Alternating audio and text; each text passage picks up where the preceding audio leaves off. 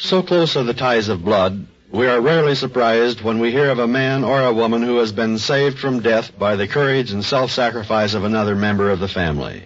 But when a double rescue takes place, and when the parties to it are thousands of miles apart, and neither one even aware of his role in it, then it is an incident which belongs in the chronicles of the strange and the incredible.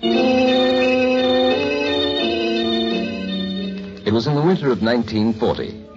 The British submarine C-23 was at rest far beneath the surface of the water. And in his bunk, Officer Ian Scott lay fast asleep, dreaming.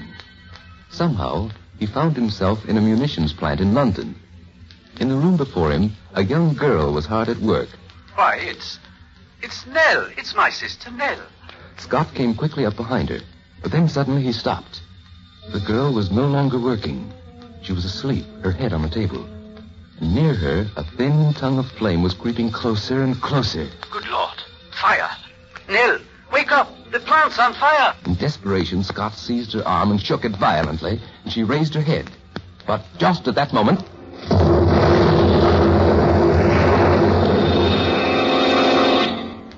Officer Scott awoke, the sound of the explosion still crashing in his ears. And now, as his mind cleared, he became aware of the air around him. Petrol fumes. The whole submarine's filled with them. We've got to get to the surface or we're lost. Around him, other members of the crew were lying in their bunks sleeping. As a result of the fumes, some had already slipped into a deep coma. But by shouting and shaking and slapping, Officer Scott managed to arouse 3 of them, and, working with maniacal speed, they brought the vessel to the surface, to the fresh, sweet, life-giving air. You know, you chaps ought to be grateful to my sister Nell. If I hadn't dreamed about her, and if that explosion in my dream hadn't awakened me when it did, the whole lot of us would have been dead pigeons. You really ought to thank her. It was another 2 months before Officer Scott did get home on leave. And among those who greeted him with greatest warmth was his sister Nell. For, as she said, not only was she glad to see him, but she had a very special reason to be grateful to him. Grateful? What did I do? Just saved my life, that's all. It was about 2 months ago. I was working at the plant. I got so sleepy I couldn't hold my head up. I left my table and went to the restroom and fell asleep. And I dreamed about you. You were lying in a submarine, and you looked as if you were dead. But you weren't really dead at all. I was in a coma, perhaps? Well, perhaps. Anyway, I tried to wake you, and I couldn't. And then there was a terrific explosion. In your dream? No, it was in the plant.